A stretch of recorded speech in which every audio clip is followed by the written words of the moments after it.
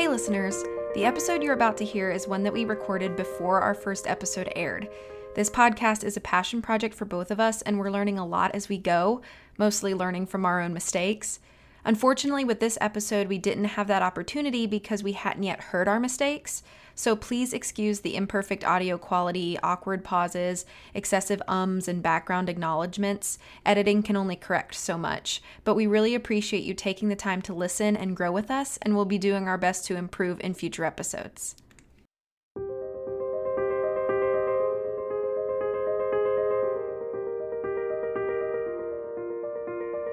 Hello, and welcome to Lion and Mouse Commentary. We are your hosts, Holland And Tori. Two best friends as different as a lion and a mouse. Today we are reviewing Stranger Things Season 1, and we will be ranking it on an objective scale of 0 to 10 with only 2 points allotted for personal taste. Feel free to agree, disagree, or just learn about something new. Just be sure to tread lightly, there are spoilers ahead. And cut to the intro.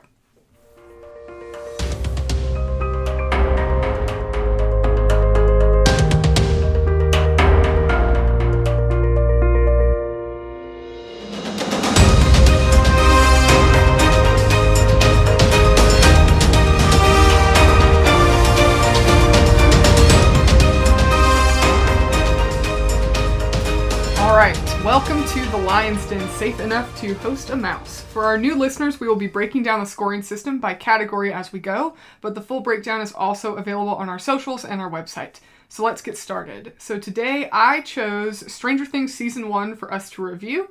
We have both seen this prior to reviewing it and watching it for this episode. This is my choice because I really do enjoy the show. It's a TV series released by Netflix on July 15th, 2016. There are 8 episodes in Season 1. It's the first of 4 seasons. Season 4, as of the date we are recording, has yet to be released, but it will be released in part 1 and 2, I believe. It was created by the Duffer Brothers, Matt and Ross Duffer. It was additionally produced by Sean Levy and Dan Cohen. It stars Winona Ryder, David Harbour, Finn Wolfhard, Millie Bobby Brown, Gaten Mazzarato, and Caleb McLaughlin. That's the top 6 billed cast of the show. In the first 35 days of release, the ratings reported that 14.07 million adults had watched Season 1. That's pretty incredible. It was a pretty big smash hit when it was released, and it continues to be a very popular series. The Wikipedia synopsis of the show is the first season begins in November 1983 when researchers at Hawkins National Laboratory open a rift to the Upside Down, which is an alternate dimension that reflects into the real world. A monstrous humanoid creature escapes and abducts a boy named Will Byers and a teenage girl named Barbara Holland. Will's mother, Joyce, and the town's police chief, Jim Hopper, search for Will. At the same time, a young psychokinetic girl who goes by the name Eleven escapes from the laboratory and assists Will's friends, Mike, Dustin, and Lucas, in their own efforts to find Will.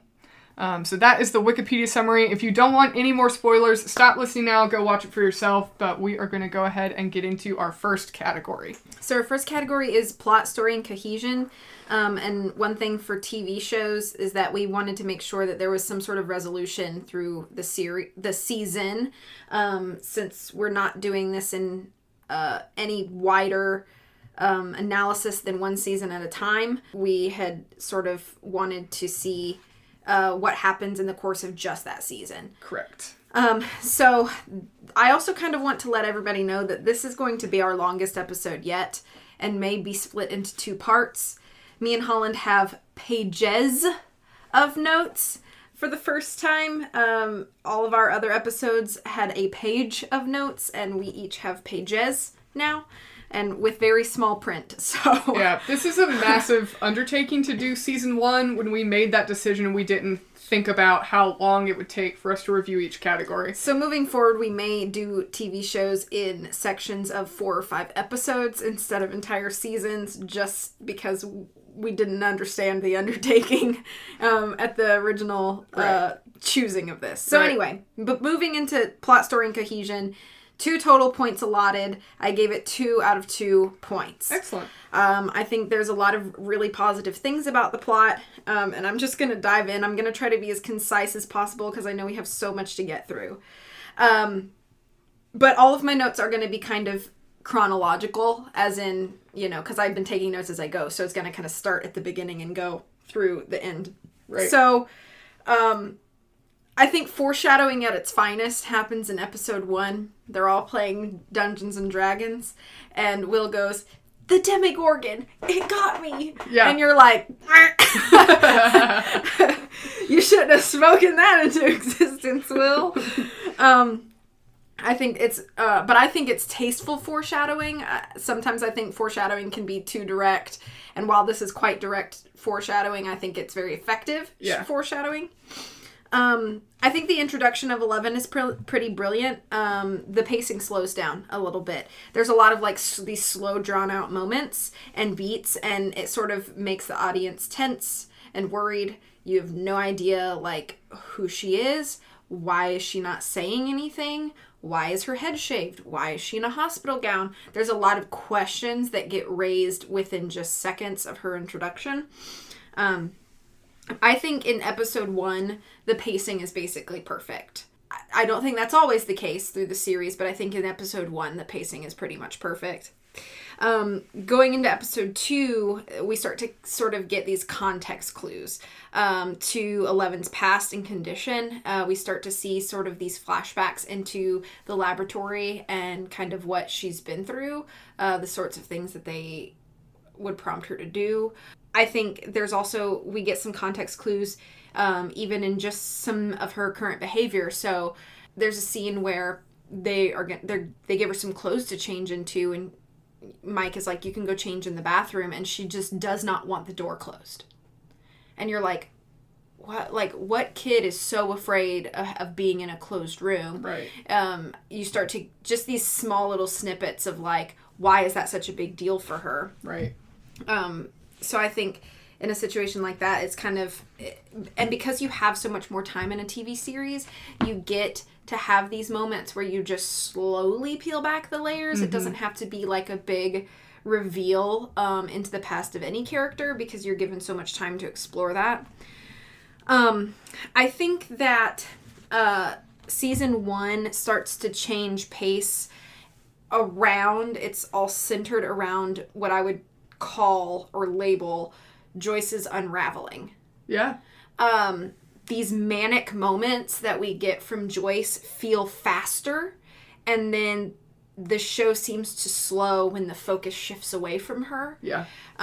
So that's kind of why I labeled it like her unraveling, and I think it drives a lot of the momentum of the show, and they move the plot a little faster when she's having like a breakdown. Yeah. And she's not always having a breakdown during the series. I mean, don't get me wrong, she's always worried and tense and, you know, acting weirdly, but I would say like it's the manic moments that sort of launch you into like the next part of the momentum. Yeah. I'm going through these notes really fast, but I just feel like we have so much to talk about. I wanted to give everything a proper time. So many things trigger experiment memories for 11. And to me, it was just notable to see like how much abuse she went through in the name of science. And I think it's a plot point that really drives home to the viewer that she is a young child. And I think sometimes as a viewer, you need to have that put back into perspective, because you start to see her with other children her age that are children and just being children, and she's been completely deprived of that. Mm-hmm. She has absolutely no experience being a child. Yeah. She's just been abused in a laboratory for science for as long as we know. Mm-hmm. You know, there's not a clear cut like, when did this start for her? Mm-hmm. It's just all she's ever known, and it's all we ever see her remembering. Right. She has really no positive memories that she ever flashes back to. Every flashback that 11 has is something terrifying. Mm-hmm. Something that, you know, adults shouldn't have to go through, let alone children 11's age. Right. So I think it's just, it sort of makes you build this sort of hatred for what is now being led to be the antagonist. And I think a lot of times people are watching Stranger Things and they're like, what's the antagonist? Oh, it's the Demogorgon.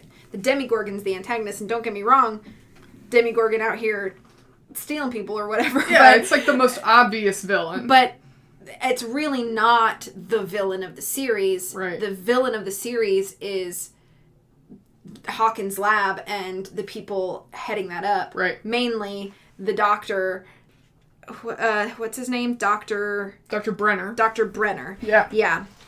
So, but then, okay, so moving on, there is a super pivot in the story, and that's when Hop goes to the bar and gets confirmation that Will's body wasn't legit.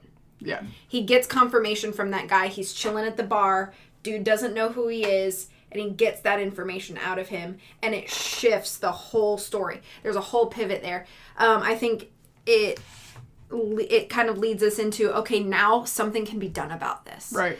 I think there's a part in every story that it should feel almost hopeless. And then something, whatever that catalyst is, makes you feel like, now we can do something about this. And for season 1, I think that's the moment where you're like, now something can be done about this. Hop has the confirmation that he needs, and now he can do something about this.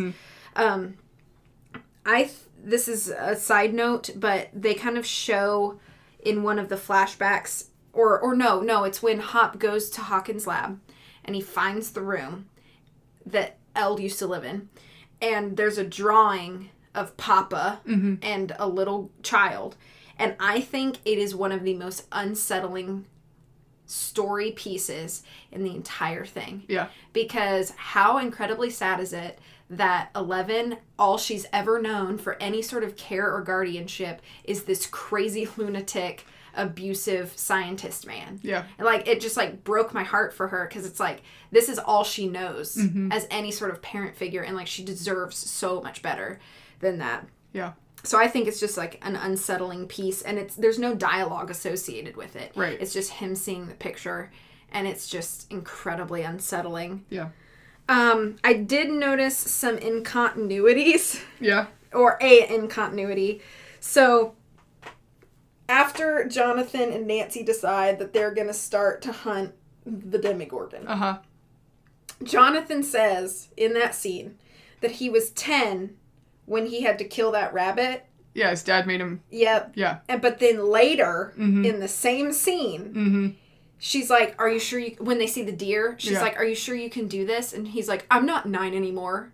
And I was like, hold up. Yeah. Is that an incontinuity? Yeah, it is. Sure sounds like an incontinuity. I don't know if he delivered the line wrong. Right. Or if... My guess is that it was an incontinuity in the script, and they filmed those parts of the scene completely separate days. Oh, yeah. And so nobody thought... Nobody caught it. Yeah, nobody caught it, which... Or if it was supposed to be like that, it's incontinuous for the viewer. Right. And you're like, you just said you were 10 here, and now you're saying you're not 9 anymore? Like, yeah. What does that mean? That's a good catch. So I don't know. I do have a small note in here that says, if this show doesn't make you distrust the government, what will? Right. Yeah. And then another thing I wrote is like, where do you find all of these lab people? Like, how do you interview these people? What duties do you describe for them? Like, where did all these people come from? Yeah. Like, are they...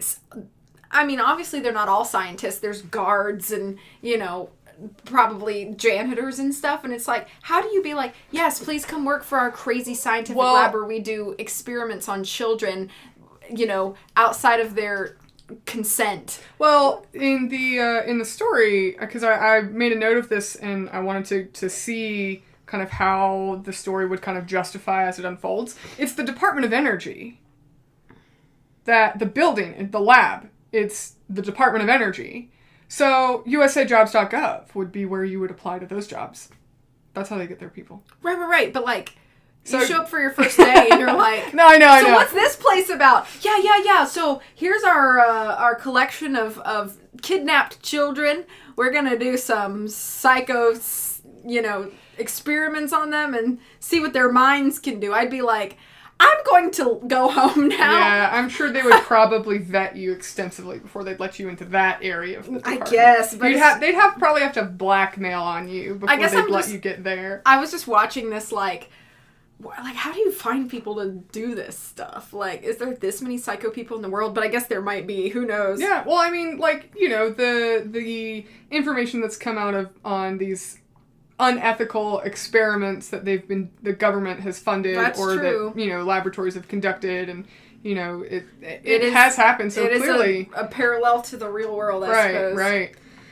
I only have 2 more plot notes. One of those is I got goosebumps both times I watched season 1. In the scene where Eleven is in the bath, the pool, because she's trying to find Will and Barbara. And she starts to panic in the water. And Joyce literally just, like, holds her until she calmed down. And it gave me goosebumps because Eleven has never had this, ever. And so she always associates this bath, this immersion, the saltwater immersion, with, like, the most panicky, anxious memories. And so I think giving her the opportunity to be comforted in that moment when she knows she's doing it to try to be helpful, because that's Eleven's goal. Like, she just wants to be helpful to these kids. Right. And, you know, but doing so causes her so much anxiety because of all she's been through. And so I think having that moment where she can kind of be comforted at the end of that was really important to not just Eleven's, like, storytelling, but also Joyce's. Yeah. Because it kind of just solidifies that, like, Joyce's only concern is the children, and that's why she's so concerned for her own son, of course. And so now she has this girl that she doesn't know that's doing everything in her power to try to find her son, and so she just takes so much compassion on her, and I think that's a really nice moment in the story. Yeah. And then at the very end of the season, there was the parallel cuts between Joyce giving Will CPR. Well, Joyce and Hopper giving Will CPR. Mm-hmm. And now we're cutting back to Hopper's memories of them giving Sarah CPR in the hospital as she was dying. Right. And I was just like, it just, like, rips your heart, you know? And you're watching this and you're like, oh, he's been here before and he's seen it not end well. Mm-hmm. And here he is again, seeing it happen again. Is it going to end well? Like, you don't want him to have to go through that again. So you're kind of, like, rooting not just for Will and Joyce, but now you're rooting for Hop, too, because you're like, he's done so much work for them, and you really don't want to see it come up, like, as a bad ending. Right. So I think it was kind of just like a nice final worry of the series was that. So I thought it was really good kind of seeing that parallel, that he's been through this before, and here we are again. Yeah. So that's all my plot notes. 2 out of 2 points. All right. Well, I gave it 1.5 points out of 2, since we can do half points in our ranking system. I gave it 1.5 out of 2. I'll explain where the half point kind of, where, you know, why, because I really enjoyed it to the point where I think it could merit a 2 out of 2. So I don't disagree with your rating, but I'll explain why I kind of took half a point off. So the, you know, positives, I think, with the kind of the plot, the story, and the cohesion of this series, or this first season, I agree. I think the pacing is excellent. I think that it's a very compelling story. It really grabs you and kind of pulls you into this kind of small town feel. I think it balances kind of humor and suspense very well. You don't watch an episode, and at the end of it you're exhausted because you were on edge the whole time. So I think it does a great job of kind of telling you this story, and it gives you this moment of intensity and this suspense, but then it gives you a little bit of levity. It lets you kind of laugh at these kids, or laugh at something that's happened, and kind of enjoy something, or like, you know, it takes place in, you know, the 1980s, so you see something that's kind of nostalgic if you grew up in the 80s, and so you have these moments where there's some levity blended with this, you know, very intense story. So overall, I think the story's told very well. I think the dialogue and the writing is exceptional. One of the things that I really enjoyed about watching the show was I kept taking notes, trying to find why this character said this, and why are they showing us this, you know, moment? Why is this character saying this? And then, you know, the next episode or a couple episodes later, that was explained. There was a reason for it. I think in delivering the story, they did a great job of every moment was necessary, and the whole plot kind of unfolded like an onion. You just peeled back another layer and it's like, oh, that's why this character said this earlier. You peel back another, like, oh, that's why this happened. So overall, a couple kind of specific notes I have. I think the scene where they're showing these search parties of people looking for Will, and it's like the whole town is out there. It gives you this sense of this is a small town where everybody knows everybody. The school has an assembly for Will because he's missing. Karen brings Joyce a casserole. So it just really, these small moments, Hopper knows everybody. They know, Hopper and Joyce, know other people. So all the characters in the town feel very connected, and it gives you reason to empathize for all of these people because you feel like you've just stepped into this very small town. Yeah, one thing I did notice is that it's almost like everybody in the town is like rooting for the return of Will and Barbara. Right. I think episode 4 is really the turning point in the series. That's when you start to learn that all these quote-unquote crazy people are the ones who are right. So I think one thing in the story that they do a really good job of when you're watching this is you don't know if Joyce is crazy or not. Mm-hmm. And that was one thing, like, in the rewatch of this show, I kind of wish that I could go back and watch it for the first time with, kind of like wipe my memory like Men in Black and be able to watch it for the first time. Because there were a couple of things that I kind of noticed, and I was discussing it with my brother, and he was like, but I think the purpose of that is because you don't know if Joyce is crazy or not. You don't know if she's having a mental breakdown and if she's really seeing these things happen. You really couldn't blame her if she was because of the amount of stress she's under. Right. So you don't hate her for it even before you know she's not actually crazy. Right. And it's like when you see, the Demogorgon start to press through the wall of her home and she chops a hole in the wall with an axe, you question, did she really see that? Or did she just think she saw that? We don't know. Like, as the viewer, it does a great job of you're kind of having these moments where you're like, is this woman really crazy, or is she right all along? And I think episode 4, you really get that turning point where you're like, oh, she was right all along. And kind of like that episode 5 with the funeral scene. Like, you're seeing, these kids and, Joyce, and they're having a funeral for Will, and, like, none of them are buying it. So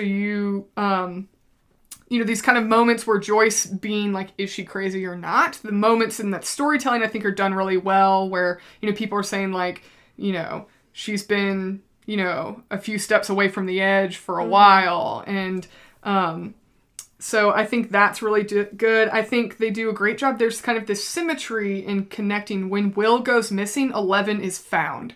So I think that's a great symmetry. Will has left this really well integrated friend group, and now 11 has been found by this friend group. And so she doesn't in any way take his place, but I think that's good symmetry in that storytelling. That's a good point. I never would have thought of that. Yeah.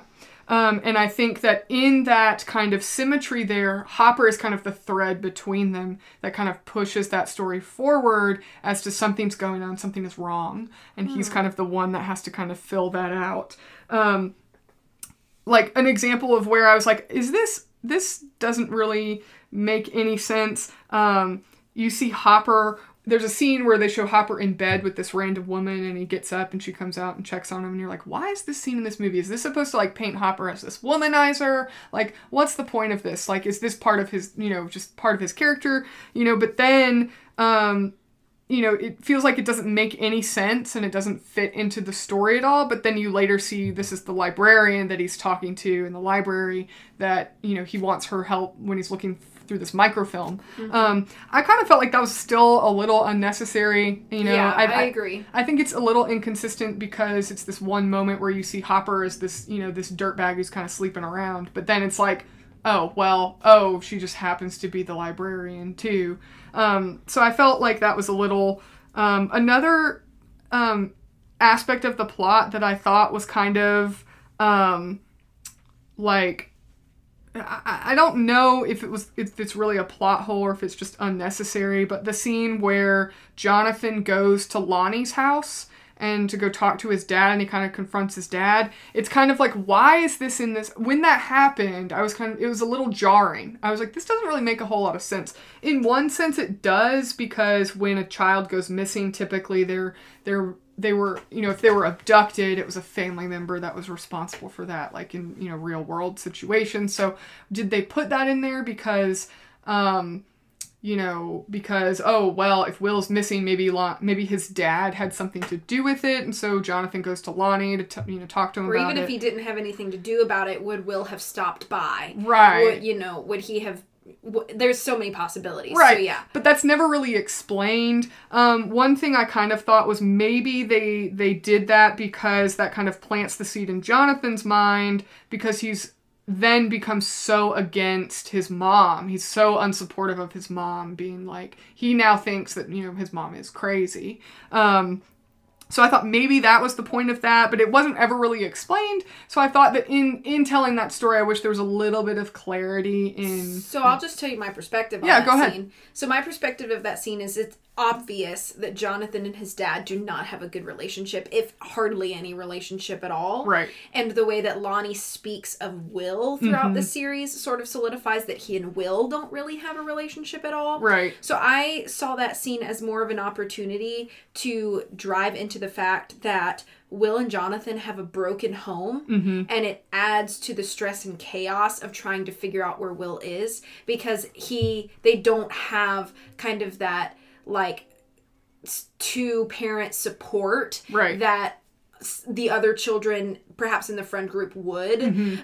So I think it kind of just like gives to the point that, like, Lonnie is not really involved in his kids' lives. Right. And so it plants sort of this distrust in Jonathan, even more so of his dad, but also his dad, because he is his dad, he's able to plant that little seed of doubt about Joyce. Yeah. So now Jonathan has less trust in both of his parents. Right. In that moment. And I think it kind of serves as an introduction to, it introduces Lonnie at the beginning, and then it also kind of gives you as the viewer a reason to be suspicious of him when he suddenly shows up for the funeral, and now he's like supporting Joyce, and it's like, this doesn't make sense, because we saw this guy be a complete dirtbag to his own son. Right. So I think that there's rationale in that, but I also think there's a little bit of inconsistency, because if Jonathan hates his father so much, and there's this flashback where he's telling Will, like, you don't really want to hang out with him anyways, like, he doesn't like you or care about you, or, if he has so much animosity toward his own dad, why would he then agree with him that his mom could be the one who's crazy and his dad is right and rational? But I'm not going to necessarily take points off for that. I just think it's a little bit of an inconsistency there. I wonder if Jonathan, this is just a thought that popped into my head right now, I wonder if Jonathan holds a tiny smidge of bitterness against Joyce, because since his parents have split, it's been established that Jonathan has taken on a huge role in that household at a pretty young age. Yeah. Kid's still in high school. So I wonder if he is so quick to agree, or maybe not agree, but not defend the comments about Joyce that Lonnie gives, because he has already been feeling so tired. Yeah. At home. Yeah. I think that's fair. Overall, though, I think one thing I do like about the plot is how it just slowly reveals more and more as you go along, and it gives you reason to keep watching. It really engages you because you're seeing more and more of what's really behind the curtain as you go. Another thing, like with the plot, I like is that all of Hopper's suspicions are legitimate. They're real concerns that a real human being would have. It's not like this character suddenly got this harebrained idea of maybe it's this evil lab that's causing this child to disappear. Like that would be a really odd thing to think, is that if a child goes missing in a town where nothing really ever happens to it, it was the big bad lab down the street. He has rational, reasonable suspicions that lead him to the lab in, as the story progresses. So I appreciated that about the plot. The reason I did take half a point off, I'll kind of get into that a little bit. I think that this movie does a great job of playing, kind of paying, homage to these classic 80s films, but I think in doing so, there are certain things that are kind of tropey and predictable. Okay. So for example, I was kind of making a list as I was watching, Steve sneaking into Nancy's bedroom window. Like, that's classic True. trope. The fact that Mike's parents are completely clueless all the time. They're just completely out of touch, unaware of anything that's going on. Kids sneaking out in the middle of the night. The middle schoolers, these kids are total nerds. They have this quirky science teacher who's like their ally. That the fact they're in the AV club, they're not on a baseball team or a football team. They're just these dorky nerds. That's true. The fact that the parents never go down into the basement, like, come on, you're telling me the parents they would never go down there and find out what was going on. Right. The fact that Hopper's 2 deputies are these bumbling idiot cops. The third act breakup where Lucas gets suspicious of 11, and now they have this breakup of their friend group. This love triangle between Nancy, Jonathan, and Steve. All those things are they're very common in film and in stories because they're things that happen in real life, and they definitely happened in the 80s and they happened in all these 80s films. But I thought those moments overall, although it's a good tribute to classic 80s films, and it's very common in stories and in real life, I thought that some of those moments I just kind of noted were a little tropey and kind of overplayed and overused in film in general. One plot hole I kind of noticed in addition to kind of the one you mentioned is in episode 3 when Nancy goes to Steve's house and she tells Barb, to go home. Like, why don't you just leave? I don't need a ride. Just go home, because she wants to go upstairs with Steve. So Barb leaves and Nancy assumes Barb has left with her car, and we know that other mysterious things have happened. But Barb leaves. She has no ride home, but then she just magically walks through the door of her house at home. Like, Steve was in bed asleep. She was like, Steve, I'm gonna leave. And he didn't wake up. How did Nancy get home? I guess she walked. Did she walk all the way home? Right? Yeah. I mean, it's never explained, and it's not necessary to explain it, but I guess if the implication is that Hawkins is a small town, it could be that Steve literally lives a street and a half away. Right. But their house is huge. They clearly don't live in the same neighborhood. True. His house is huge. It's in a rich, wealthy neighborhood. She had Barb drive her to Steve's house. I just thought, I never thought about that, but you're right. She had to have walked the whole way home. Yeah, it's not necessary to the plot. I don't think that's necessarily a flaw. But I thought that was interesting. It's like she literally was like, Barb, go home, and then she just, I don't need you. Just go home, and then she just magically appears. How did she get home if Barb drove her there? But. And then another thing in the plot that I thought was just really, I thought it was just kind of unbelievable, and I think this did contribute to me taking off half a point, is the scene where Troy they're at the kind of the cliff side, I don't remember what it's called in the film, and he's telling Mike to jump off a cliff. Like, he's, like, the height of that cliff, this bully is literally telling Mike to jump off a cliff and die. Like, he's trying to murder a classmate because he peed himself in public. Like, this is really extreme. Like, he pulls a knife on this guy and is literally trying to talk this kid into committing suicide. Yeah. Like, that's just to me, I think it's a little bit much. It's a little extreme. Mm-hmm. So I thought, when I was watching it again and really thinking about it, I was like, what? I mean, I'm not sure. There are bad people everywhere, even in middle school. But I was like, and Mike was about to do it! He was about to literally jump to his death. I mean, granted, it made for a really cool scene when 11 came in and saved the day. But I was like, this is a little ridiculous. But overall, I think the plot is exceptional. I love watching a movie or a TV series, any kind of film media, where everything that happens in the plot is for a purpose and for a reason. Every dialogue was for a purpose and for a reason, and as you watch it and rewatch it, it has great rewatchability. You see why the writers and directors and creators made those decisions that they made. Yeah, I think the intentionality that is everywhere in season 1 really is to be admired, and I think that it deserves the hype that it got. Yeah. For sure. All right. Okay, moving on to category 2. Yep. Is characters, which again is a 3 possible points. I gave it 2 out of 3 points. All right. And I'll just start through my notes. So, at the beginning, so when Will goes to call 911, because he's hearing something kind of like chasing him or whatever. Yeah. This is either good directing or just good acting on the part of Noah Schnapp, but he is trembling when he picks the phone up. Yeah. And it's just like so good. Mm-hmm. And because I feel like a lot of children actors have a really hard time with like appropriate physical movement in scenes. Yeah. So I don't expect a lot out of them. But his little tremble in that scene is so believable that I'm like, oh, okay, like you just buy it. You know, he's literally terrified out of his mind and he cannot stop the shaking. Yeah. Like it seems so natural. Mm-hmm. But also I think that there's a lot to be said for Winona Ryder's performance in the whole season. Oh, absolutely. I'd agree. She has these like really subtle moments. And it's funny because then she has these very large moments through a lot of the season. But it's the subtle moments that I think she really shines the most. She has these like small looks that just like weigh a ton on the screen.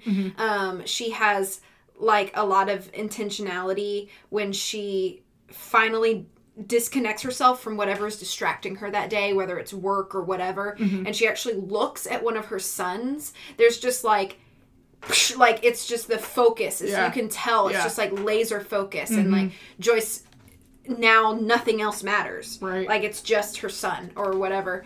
And I think it's small moments like that are not loud, but say a lot about Winona Ryder's performance that I think are to be admired. Yeah.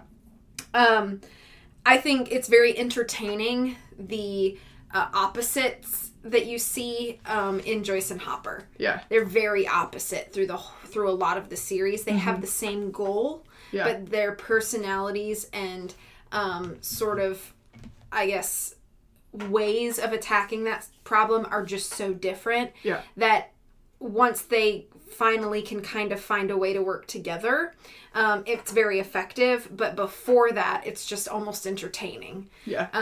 Not to say that I'm trying to like make fun of it or anything like that, but I think it's just something interesting to notice.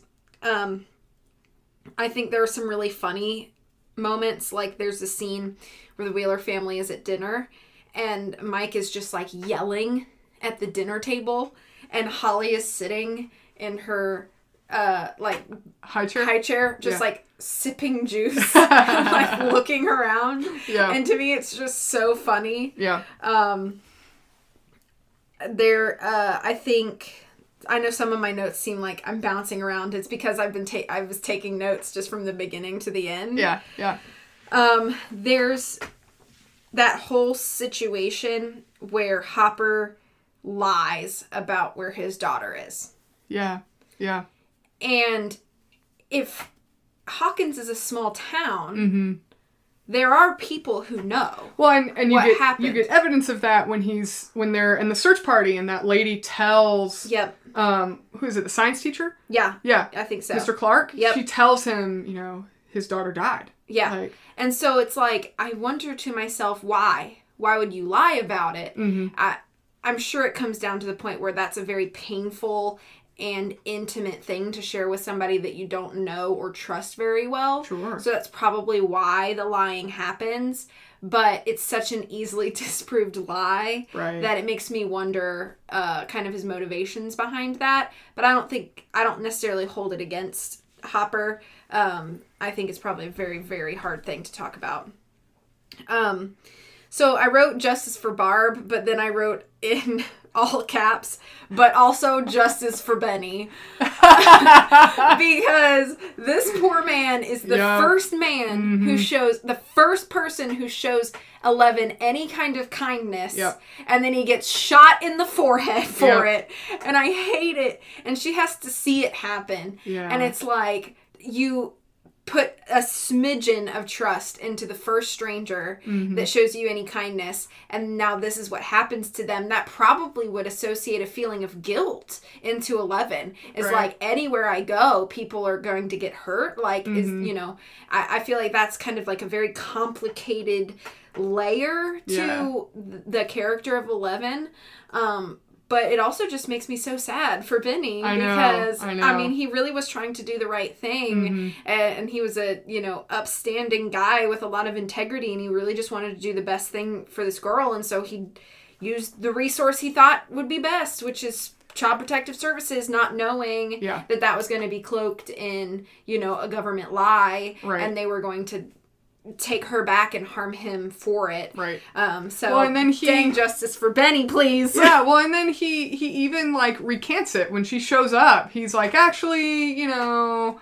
Yeah. You know, I mean, it's like, I think Benny is a great character, and he's you know, one of my, like, favorite characters in this show, and I remember watching it for the first time being like, this guy's my favorite character, and then he dies, and I have a reputation that if my favorite character in a show or a movie will always be the one who dies, but I think that's just how it goes sometimes. Yeah. My next note is a question, and it is, why is Jonathan the creepiest person ever? So Jonathan is my least favorite character in this whole show. Yeah. I feel like he does a lot of terribly creepy things to Nancy, and then he gets rewarded by basically becoming her boyfriend by the end of season 1. I hate it. Yeah. And he should not be rewarded for his creepy peeping behavior. Yeah. No. Well, to be fair, he's not her boyfriend at the end. Steve is still her boyfriend at the end. But it's very obvious that there's some sort a of love connection. Triangle between them. Yeah, they've got a spark. She's not against the idea. It's made very evident. Yeah. So yeah, Jonathan. Jonathan is the reason that this does not have full 3 points. Yeah. I'm just gonna go ahead and say that. Yep. My next note is, Barb needs some stitches. She's bleeding out in the pool.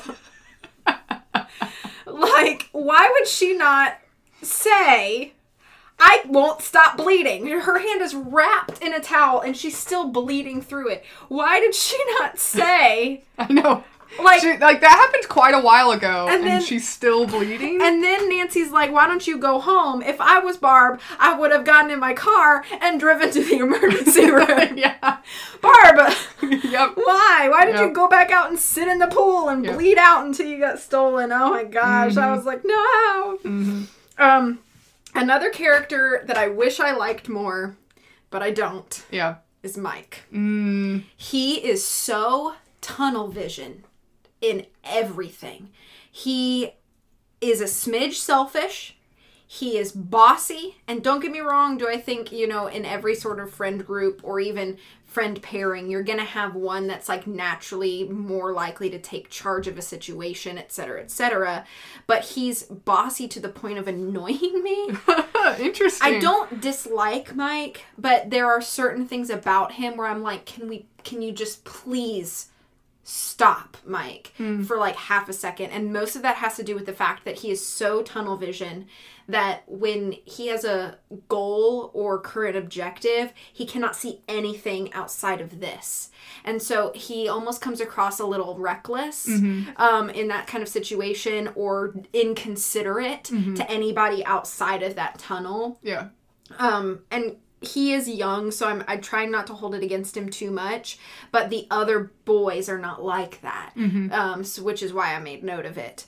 Lucas, being the cynical one in the group, is honestly probably my favorite thing. I think it's the dynamic that the group needs. They're all very, like, accepting of this strange girl who says nothing with a shaved head. Yeah. And Lucas is like, does nobody notice how weird this is? And I think he's sort of like that voice of reality that, especially Mike, but sometimes Dustin needs as well. And I think that the show sort of paints Lucas to kind of be like this unaccepting, like, inclusive sort of friend, but I didn't see it like that at all. You mean like exclusive? Exclusive, like he's excluding 11? Yeah, like he tries to exclude 11. I think the show tries to paint him that way, and I don't think it's necessarily fair because I think a healthy cynicism keeps you safe. Right. And I think that in a situation like this where your friend is already missing, and now another teenager in the community has gone missing, and then you hear of other people kind of going missing too.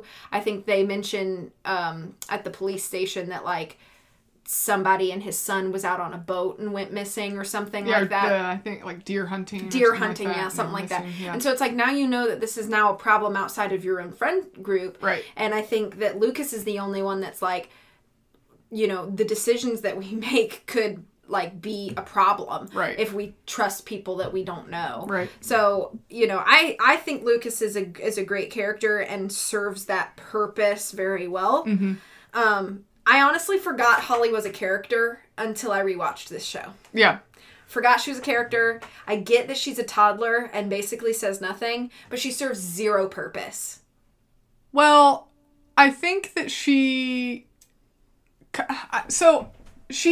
almost served zero purpose, except the scene at Joyce's. Right. Yeah. Which I think I think the purpose of that, in addition to it being kind of this tribute to Poltergeist, I think that it is necessary because it's the only time up to that point where someone other than Joyce sees what she's seeing. Okay, and so fair. I think for that reason, but it couldn't be an adult, you know, I mean, it could be Hopper. And I suppose it makes sense to make it a character that isn't old enough to really verbalize and be believed. And really understand what's going on. That's true. So I guess I'll give Holly that credit. Then she serves that purpose. But otherwise, I think the other thing she does is she gives thinking about this now, she kind of gives Mike's parents to not focus on what Mike and Nancy are doing.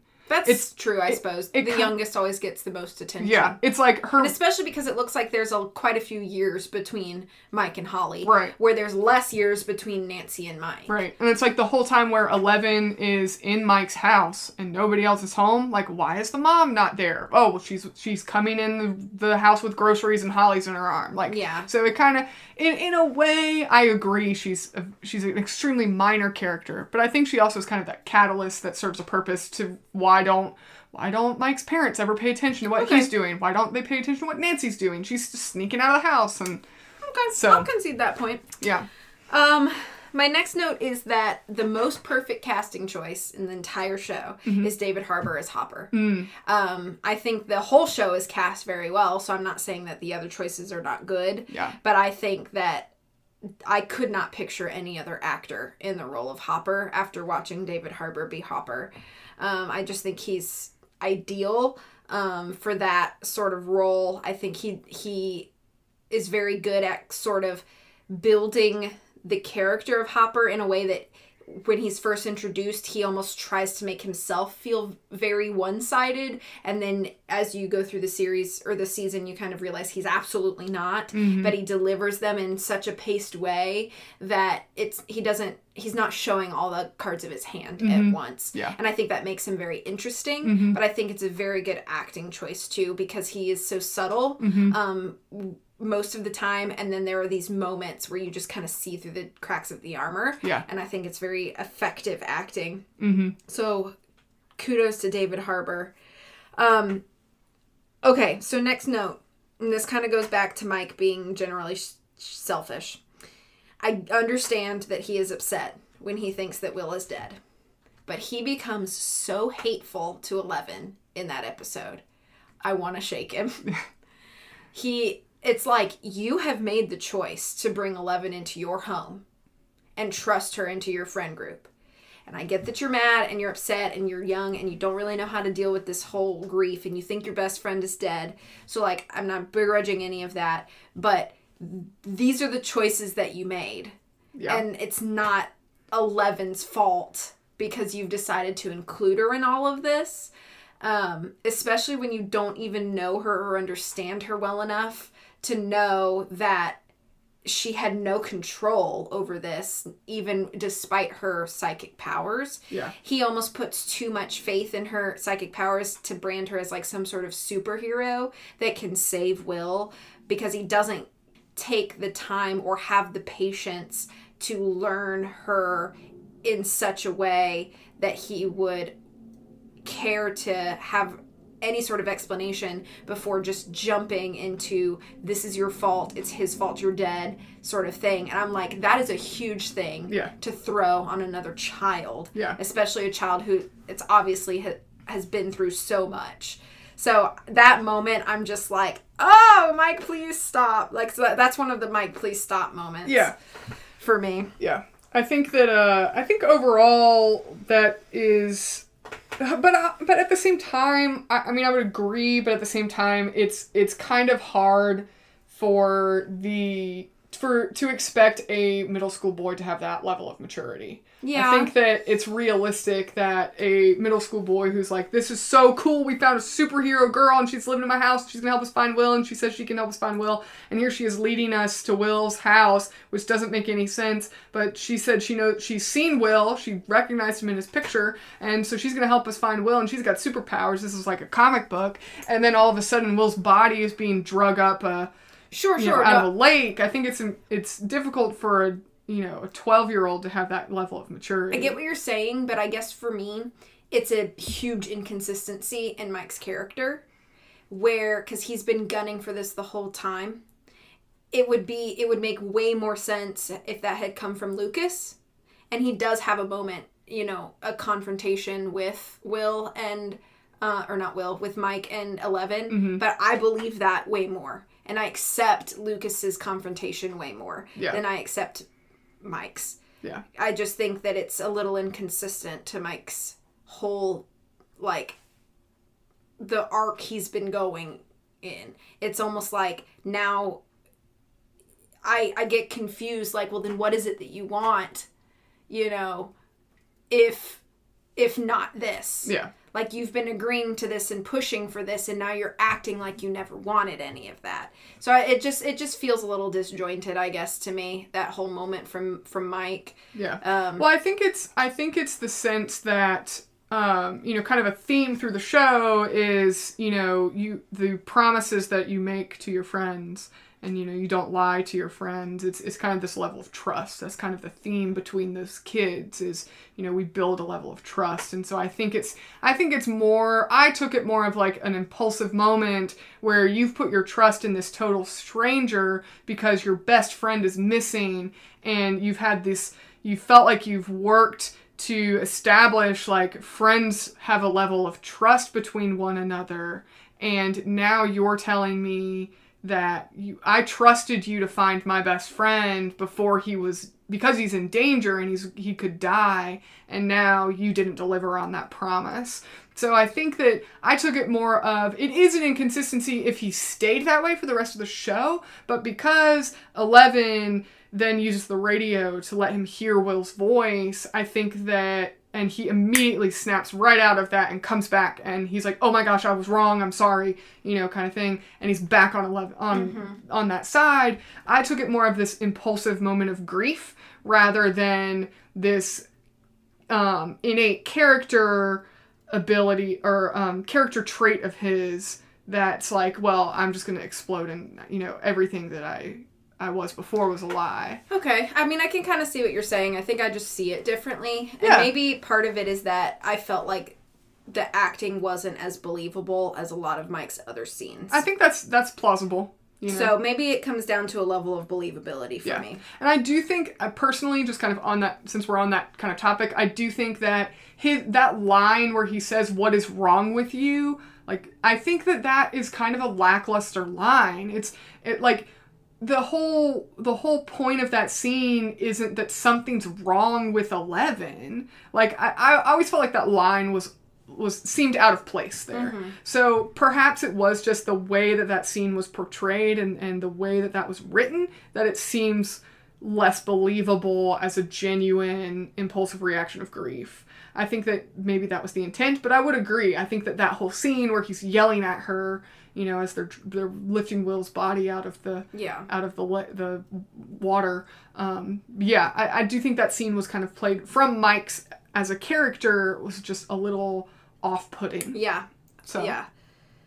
Okay, so moving to my next note, I wrote, I'm honestly having a hard time seeing the purpose of including Lonnie as much as they do. I will touch on that when I go into it, but I agree completely. Yeah, I understand setting him up as far as, like, past, kind of laying the foundation of, like, who the Byers family is, but I think they include him too much, and he becomes kind of throwaway character. I'm having a hard time seeing why they decide to, like, keep him in as much of the first season as possible, as they do. It's very weird to me, and I nobody likes him, so it just makes it feel like, why are you still here, you know? Well, I do think it's relatively realistic that, you know, when Will dies, Lonnie comes back, and then turns out he's really just in it for the money. Mm-hmm. He's trying to sue. But I also think that at that point in the plot, maybe this would be more of a plot line than a character line. I think at that point in the plot, all the other characters have branched off. You know, Nancy and Jonathan are trying to, you know, figure out what's going on with Barb, what's this Demogorgon thing, you know, the kids and Eleven are on their path, Hopper's on his path, and now Joyce has nobody. And so maybe they did that on a plot level to give Joyce another caveat, like another character to talk to, and then maybe perhaps they made that decision because in that scene where Joyce finds out that you were just here for the money and you don't even know what college Jonathan wants to go to, like, get out of my house. I think that moment for Joyce is very necessary. So I feel like Lonnie's almost just a catalyst for her. Yeah, that's the thing. He's more of a device than he is like a contributing character. Yep, I would agree. And that's the issue. Yeah. Not that I want to like him, because I don't care to like him, but I think that they just use him as a device. Yeah. And that's all. Yeah. I also sort of hate Jonathan and Nancy together. I hate it. I wrote myself a question. I wrote, a bro pulls you out of a snot tree hole and suddenly he's cuddle-worthy. Because for some reason that's the moment that Nancy's like... And then they go back to Nancy's house, and she's like, I don't want to be alone. And so he, like, lays on the floor, and then she's like, could you just come up here? And I'm like, oh, my God, kill me. Yeah. No, this is stupid. It's so dumb. I hate it. I hate it together. Mm-hmm. And I think that whole scene is so dumb with them in her room or whatever. Mm-hmm. And she doesn't want, can you just come up here? Like, what does it matter? What does it matter if he sleeps on your floor or not? Like, what? Like, I don't... Shut up, Nancy. That's what I wanted to say. Yep. So here's a hot take. Okay, you ready for a hot take? Okay, I'm ready. Dustin would be a better leader of the friend group. I do not agree. Oh! I do not agree. I think that he is a very good mediator in the midst of conflict. And I think that he thinks a little more of everybody in the group than Mike does. And so I think that would be my hot take, is that I think Dustin would be a better leader for the friend group. I think that definitely is a hot take. Yeah. I think I might get some hate for that, but it's whatever. Obviously there's that pretty apparent Steve shift that happens in episode 7. Mm-hmm. The first time I watched this show, I hated Steve Harrington very much. Uh-huh. And then I watched the rest of the show, past season 1. Uh-huh. And now rewatching season 1, I'm like, dang, Steve really is not bad. Like, he's fine. I know. The problem with Steve is not Steve, it's Steve's friends suck. Yeah. They suck. And so he does sucky things when he's around them because he wants to be accepted by his friends. But Steve never really initiates the sucky things. It's always Steve's friends. And I never really noticed that the first time I was watching it. But, like, I like Steve so much more now, like, going into it a second time. And obviously, everybody else liked Steve, too, because, you know, fun behind-the-scenes fact is that the Duffer Brothers only had planned for Steve to be a season 1 character, but he was liked so much that they wrote him into the rest of the show. So, and I think that Joe Keery just does a phenomenal job at playing Steve. Yeah. So I think it's very well deserved that they kept him on. And I think that the shift in Steve's character and motivation is a pretty good, like, oops, I've changed moment, without being so tropey that it's annoying. Yeah. So 3 out of 3 points for them characters. Okay, so since this episode is very massive and we have many notes still left to go through, since we're getting a little long already, we're going to go ahead and cut the episode here. We'll pick up the next episode with Holland's character breakdown and ratings, and then we'll move on to the rest of our categories from there. So until then, thank you for joining us on this episode. We look forward to having you back the next episode. Don't forget that you can follow us on our social medias. We do have Twitter and Instagram at Lion and Mouse Podcast, and our website is lionandmousepodcast.com. You can find our rules of engagement broken down and our notes from each episode. We also have a suggestion box there. You can tell us what you'd like us to review. Until next time, think wide and stay different.